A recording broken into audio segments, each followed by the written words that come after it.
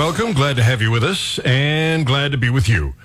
We've got some testimony from John Lott. He testified in front of Congress, and the guy was it was just amazing, the vast wealth of knowledge and how he exposes the nonsense of the left.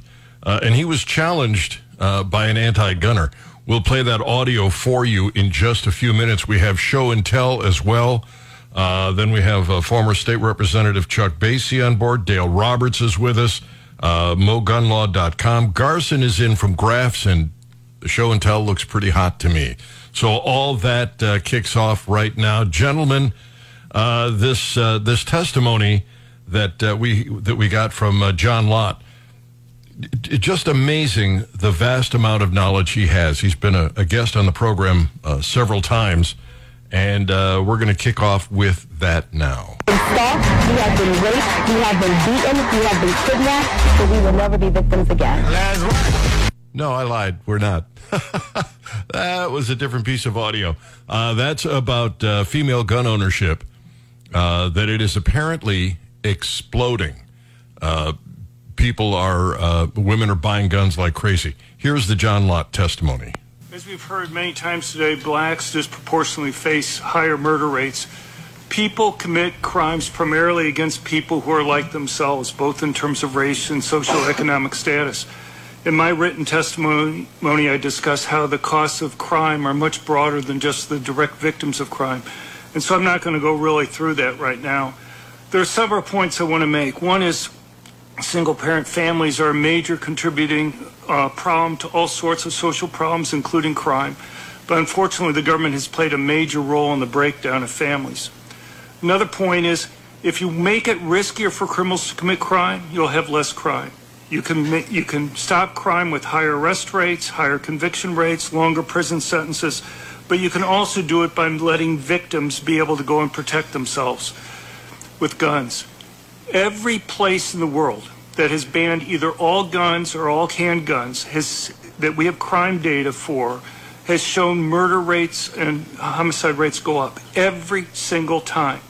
If guns on net are bad, as some have argued, you would think it would be easy to find lots of places that have banned guns where you see murder rates go down or at least stay the same, and yet every time they go up.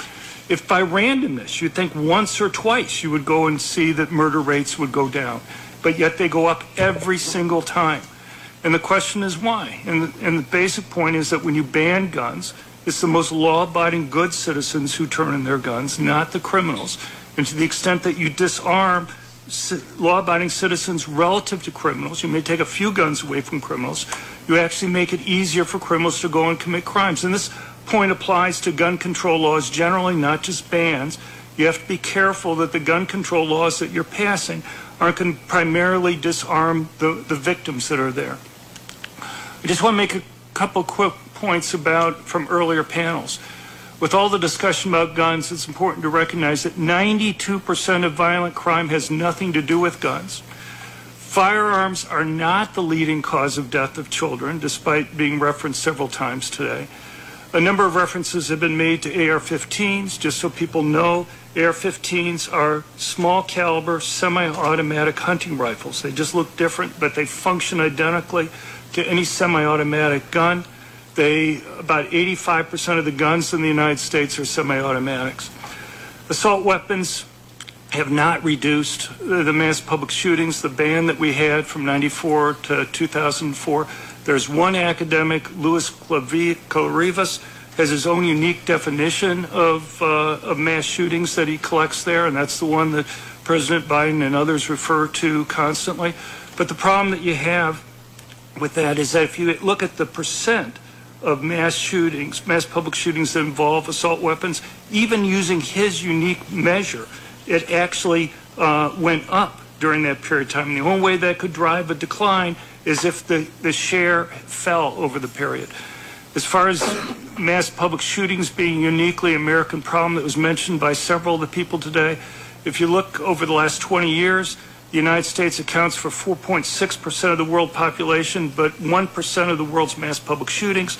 There are many countries in Europe that have higher per capita rates of mass public shootings than the United States has. Guns in the home do not increase the risk of homicides and suicides. I can talk about that. I was chief economist for the U.S. Sentencing Commission, and I can tell you the sentencing guidelines increase disparity rather than decreasing it. And academic research shows that poverty rates changes only explain 1 to 2% of the variation in crime rates. On to other things. If my research convinces me, if anything, it is the most vulnerable people in our society who benefit the most from having guns and are harmed the most by gun control. The people who benefit the most are two groups. The people who are most likely victims of violent crime, and that overwhelmingly tends to be poor blacks who live in high crime urban areas, and people who are relatively weaker physically, women and the elderly. And unfortunately, gun control laws discriminate against the poor and minorities. Let me just talk about background checks as an example. We frequently hear that there are 4 million dangerous, prohibited people that have been prevented from buying guns because of background checks. That's simply false.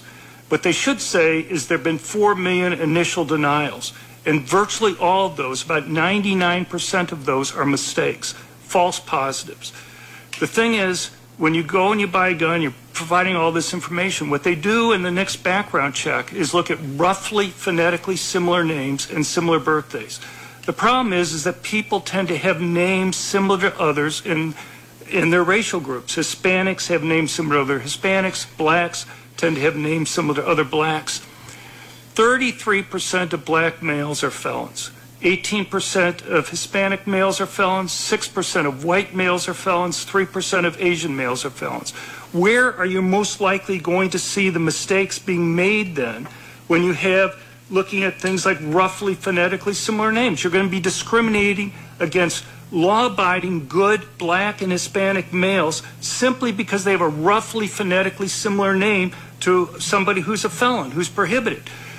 If private companies did background checks in the same way that the federal government does, under federal law, they'd be sued out of business. Why can't we require that the federal government have to meet the same standards for doing background checks that private companies have to meet? You look at the fees. If I were to go and give John or somebody else here a gun here in D.C., we'd have to go through a background check. It costs $125 to do a background check on a private transfer of a gun. I'll give you an example. Let's say I'm going to give one other person 4 guns. One person giving one other person 4 guns, you think it's just one background check because the same person is getting all guns. In D.C., in most of the other states that have these background checks, these universal background checks, they require a separate background check on each gun. So rather than $125, it would cost $500 for me to transfer the guns from one person to another. Give me a benign explanation for why that's set up that way, other than just to make it costly for law-abiding people who are trying to go out of their way to go and obey the law to be able to go and protect themselves and their families. There's no other benign explanation other than making it costly. Who do you think you're stopping? You're stopping poor people. And the same thing with the errors in the background check system. You have a situation where middle income. Dr. Lott, if you could wrap up. People go for over a minute earlier today. I'm almost done. Just go ahead and finish. You have a system here where it's middle income and poor people who they can go and hire a lawyer to go and fix the mistakes in the background check system. But who wants to pay $3,000, even if they want to have a gun, even if they can afford to do it, just to fix a mistake that the government made and not the individuals? Thank you very much for your time. So I thought he nailed it. I thought he brought a lot of facts to the table. There's a gentleman that was sitting next to him who made the most specious arguments in response, and Lott put them to sleep as well. Interestingly, at the very beginning, he pointed out that fatherless, single-parent households are really one of the great problems, and he pointed to the government as being partly responsible for that happening. Garson, how do you fix that? I really couldn't say. I got an idea. And welfare. And those government programs that take dad out of the house. I would say that would be a step towards it, but I don't know if it's going to fix it by itself. Well, that aspect of it, I think perhaps might help. True. Chuck, any idea what percent of the state's budget goes to single-parent households? Well, I'm not sure, Gary. That's I'd have to research that, but I know that about 40% of the budget is for social services. Medicaid, welfare, food stamps, things like that. So, if the government weren't involved in those things, And it's growing. our tax burden would be roughly half what it is. Well, it Close possibly to it, 40% off. I'm sure they'd find other ways to spend it. Yeah. And isn't a lot of that 40% matched by federal money so that it's... Medicaid, a lot of that is, significantly the federal government kicks in, I think, 90% of every Medicaid dollar. But isn't that supposed to be reduced every few years? Well, I don't know. We passed a Medicaid expansion not too long ago, and it's really out of hand. Yeah, I thought as the time went on, the state's burden became greater as the federal government reduced. I believe that's correct. Definitely. Yeah. So, right now, the state of Missouri seems to be kind of flush, but eventually that's going to end, right? I mean, the federal government's not going to be pumping as much money in. We got to do something. We've got to rein some of this in. We're kind of straying a little bit from the gun show, but it is important that we get rid of this epidemic of single-family households with these children who are more likely to fail in school, more likely to get in trouble with the law, more likely to use drugs. It's just really it predicts some pretty bad things in the future. By the way, if you want to contact us, 800-529-5572 or go to GaryNolan.com and send a message. It will pop up here in the studio. Dale, anything that you've seen legislatively that's coming up in the state of Missouri? There's quite a bit, and I was actually just going to... I discovered a bill that I just saw it this morning. I think it was filed by Senator Bratton. I often complain on this show about the fact that mayors and other administrators do things to violate the Second Amendment, and they do so with impunity and immunity. And it's our tax dollars that pay the legal defense for the government attorneys to try and defend those unconstitutional acts. And they also end up paying, when they lose, they end up paying the legal fees for the attorneys that fight those things. And, mayor just sits back and goes, okay, I'll have to find another way around the Constitution.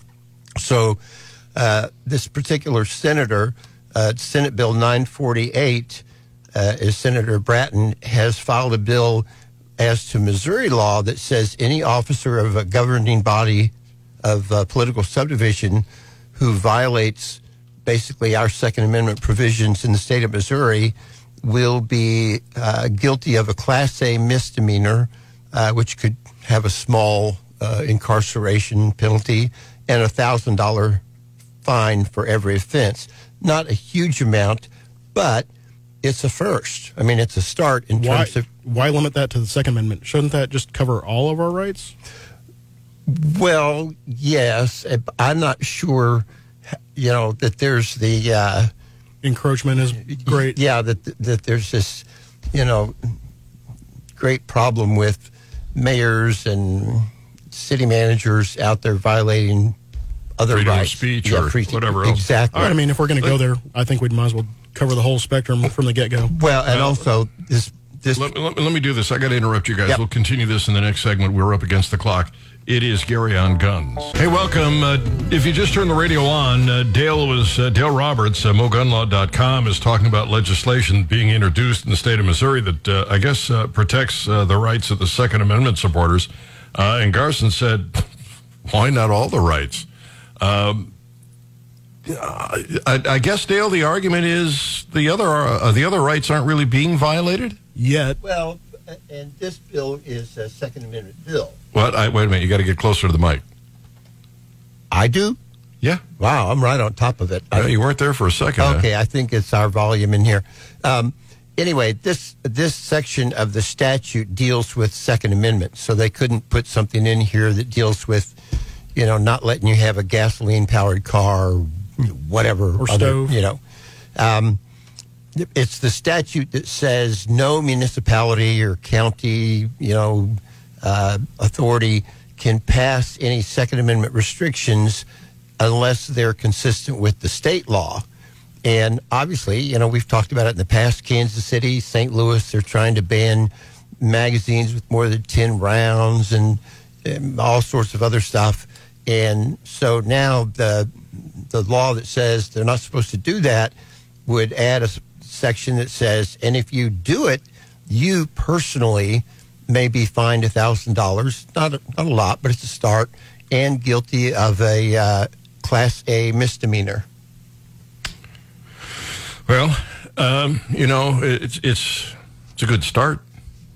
I like it. Is there anything else pending that you or Chuck are aware of? Go, Chuck. Well, there's so much. I just started looking at this stuff last night. I've been so busy with the personal things, but the Democrats are back at it. I mean, they're filing all the typical bills they filed over the the past several years, the red flag laws and things like that. Magazine bans, things like that, or capacity bans. So the usual nonsense, that Right. Hopefully, won't get much in the way of consideration. No, I don't And think it one, will. this stuff makes me crazier than I already am. One that would define an assault weapon, and a definition would be semi-automatic rifle that has a pistol grip or a thumb hole stock. Any feature capable of functioning as a protruding grip that can be held by the non-functioning hand, forward assist, and here's the good one, a shroud attached to the barrel that partially or completely encircles the barrel. And I can't think of a rifle that doesn't have some, wooden stock, plastic stock, whatever, forward shroud that at least partially encircles the barrel. Yeah, well, yeah, you don't want to be hanging onto a hot barrel. So I think that definition would make almost every long gun in Missouri, shotgun as well as rifle, into an assault weapon. You wonder what the hell they're thinking. Honest to God, it makes me crazy. Yeah, I mean, if you're going to go after something, get a subject matter expert. I wouldn't mind fighting them if they do it right. Get a subject matter expert and address something accurately, but it's hard to take this kind of stuff seriously. I don't know. Some others' kids, that's all I can tell you. The county has given the green light for a military surplus dealer to open a retail store and an indoor firing range up by Midway. The largest seller of U.S. Army surplus firearms and ammunition in the country plans to set up shop just west of Columbia in a 77 roughly 1,000 square foot warehouse donated by Larry Potterfield in Midway, USA. I was having a conversation with Mike Murphy about this on Thursday, and apparently what they're going to do is work on teaching the next generation how to safely shoot a firearm. And I think that's a great addition to Boone County. So, all right, with that in mind, we're going to just get you up to date on what's going on around town and around the world. Then we'll come back. Ammunition being confiscated by law enforcement, among other topics, on Gary on Gun. Hey, welcome. Glad to have you with us. Dale Roberts is at mogunlaw.com. We also have Chuck Basie, Second Amendment supporter and former member of the state legislature. And, of course, Garson is in, and he brought all kinds of toys. That'll be show and tell from Graf's. Let me grab a quick phone call here, and then we'll go into two stories. One, women and firearms, and the other one dealing with Florida, where they're confiscating ammunition. Seemingly, we'll put that down. You guys just, I can't help but play with these guns. Morel, good morning. Yes, good morning, Gary. You know, I hope my comments won't prove too controversial, but I would like to say, first of all, on your the stats there, you know, he may be right. Those stats might be erroneous because, you know, for instance, more children dying of guns. It seems astounding to me that more children are dying of guns. They're not dying from guns. More children are dying from car accidents than guns. It's not the leading cause. Okay. But yeah, I'm reminded of a poll once that claimed that the fear of public speaking was worse than the fear of death. Seinfeld said that means you're better off being in the casket. That has nothing to do with what we're talking about, Morrell. Get to the point. Okay. Well, I don't know the stats on suicide, and I myself, but I've often heard of parents of children who have killed themselves with guns as they've been raised with them in the house, only to have their parents use words about their own children as cowards. And why? Morrell, what is the point of this? Give me a point. What are you trying to say? Well, because guns were so accessible and convenient and accommodating, they're cowards, and words like... No, Morrell, you got to make a point. Guns are bad because, or guns are good because. I don't want to hear the rest of this Bravo Sierra. Just tell me your point. Well, if we could just admit one thing, you know, Reagan actually tried... They came... No, Morrell, give me a point or go away. Well, if we could admit that if we could have been rid of guns from the very start, as guns have been successfully banned in other countries. They have not been successfully banned in other countries. In every country where they banned firearms, the homicide rate went up. Next. Well, you know, it's the proliferation that make it irreversible. But I'll say this: I asked somebody one time. I don't care what. You know what? You're not making any points, Morrell. You're just blabbering on.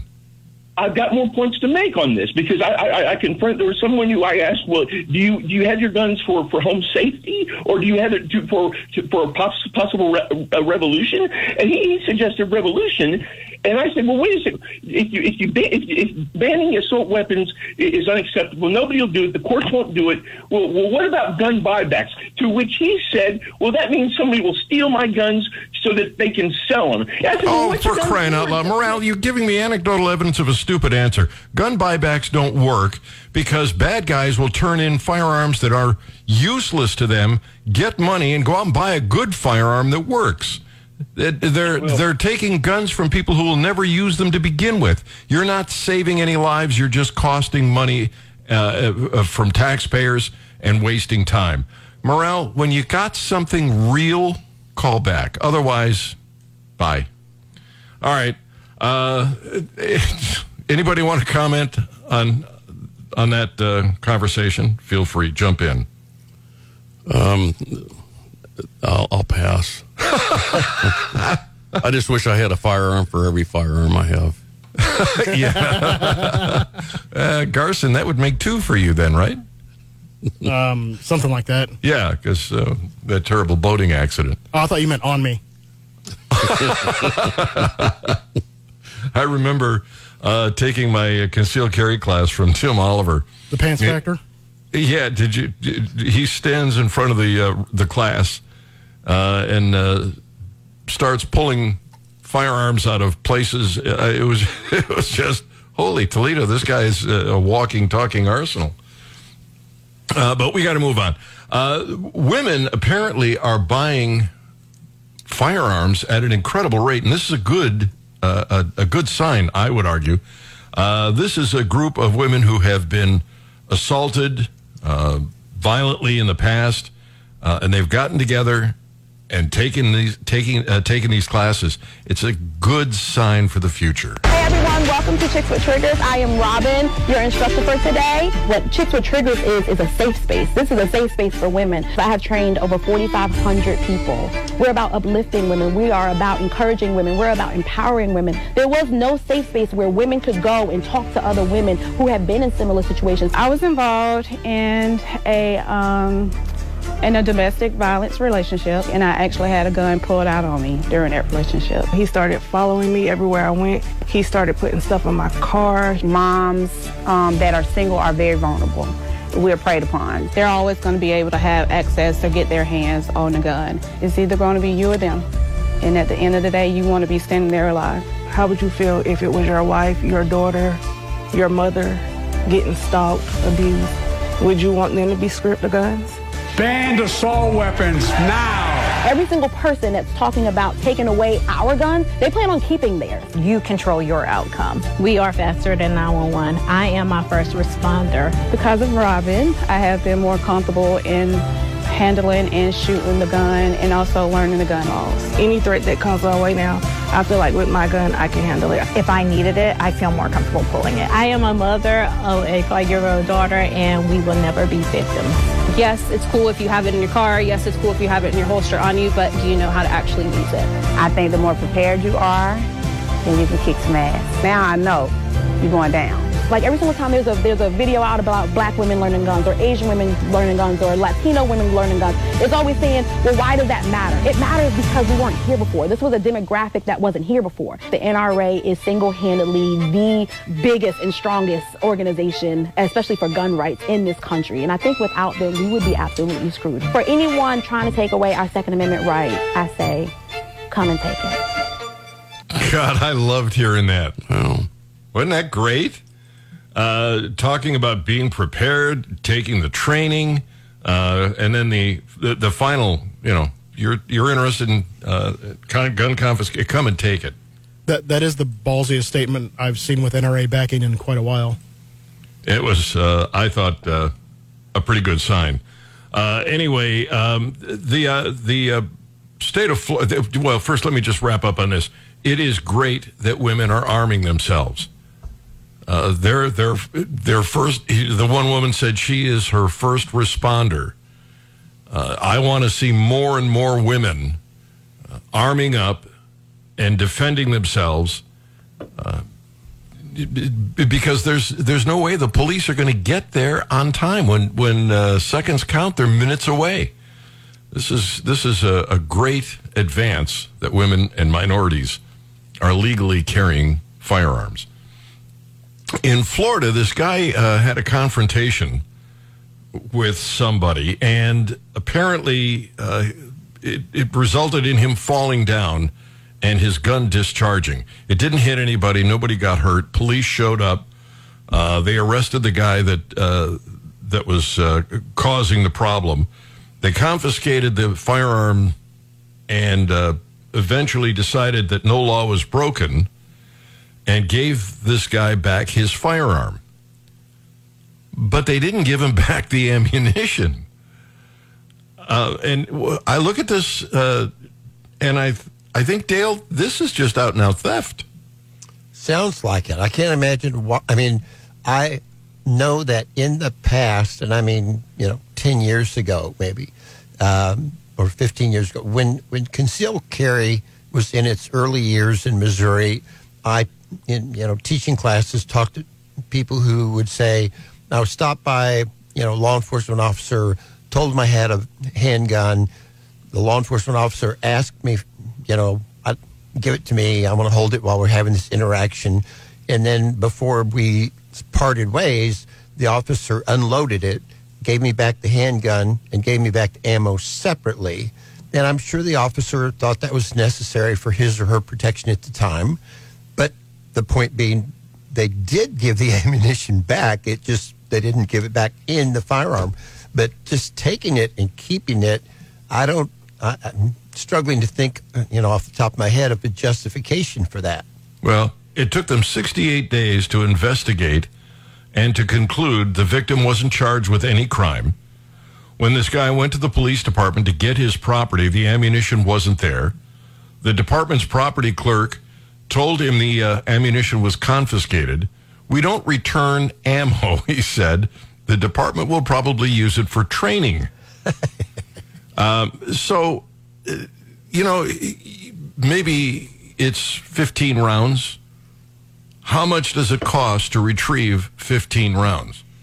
You're going to have to get an attorney, file a suit.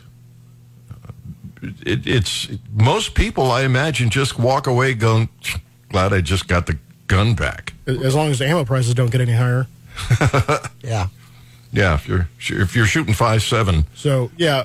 So, on my first walkthrough on that story, I thought they handed his gun back immediately, not 2 months later. And I was going to ask if they determined if it was a negligence issue, a true accident, or a failure of the gun in some part to cause this. And if it was, anything but negligence, I would have thought, they would have immediately turned his property to him at that moment instead of waiting 68 days. Yeah, that had to have been really frustrating. And then to come back and have him take the ammo from the gun, it's not worth pursuing. Well, especially if that's your only self-defense firearm, because now he spent the last 2 months without any protection of any kind for whatever reason he was carrying. Yeah, it I don't know, just doesn't seem safe to me. We have show and tell coming up. And we've got a shooting that just happened, University of Nevada at Las Vegas. And we'll talk about that next. Gary on Guns. Welcome. Glad to have you with us. And we have on board with us Garson from Graf's. He's brought in a couple of firearms here that are going to be real fun to talk about. Also, we have Dale Roberts, MoGunlaw.com, and Chuck Basie, former state representative, Second Amendment supporter.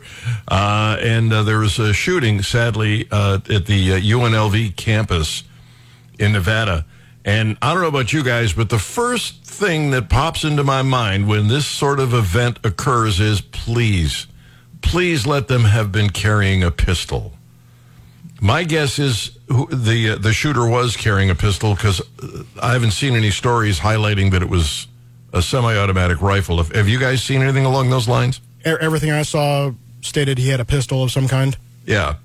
If it had been a semi-automatic rifle, every anti-gunner in the world would have been there saying this wouldn't have happened except that they had a semi-automatic rifle. Well, I think Biden did make a statement saying that we need to ban AR-15s and reference the UNLV shooting. Which, of course. Of course. And Biden also wants to ban 9mm handguns because they're so dangerous. And it's, that one of the tests under the Bruin case from the Supreme Court is, in theory, you can't ban a firearm if it's in common use. So I guess Biden doesn't really think a 9mm handgun is in common use. I don't know any household where they don't have a 9mm gun. Oh, Lord. Oh, it's not the gun itself; it's the lung blower ammunition, according to Biden. Yeah. Well, I was going to say, actually, I don't know of any household that has a 9mm handgun. Oh, they have several. Yeah. Yeah. I'm not going to go into any great detail, but I'm guilty. Unbelievable. Anyway, the sad part of this is that this was a gun-free zone. Well, then how did that happen?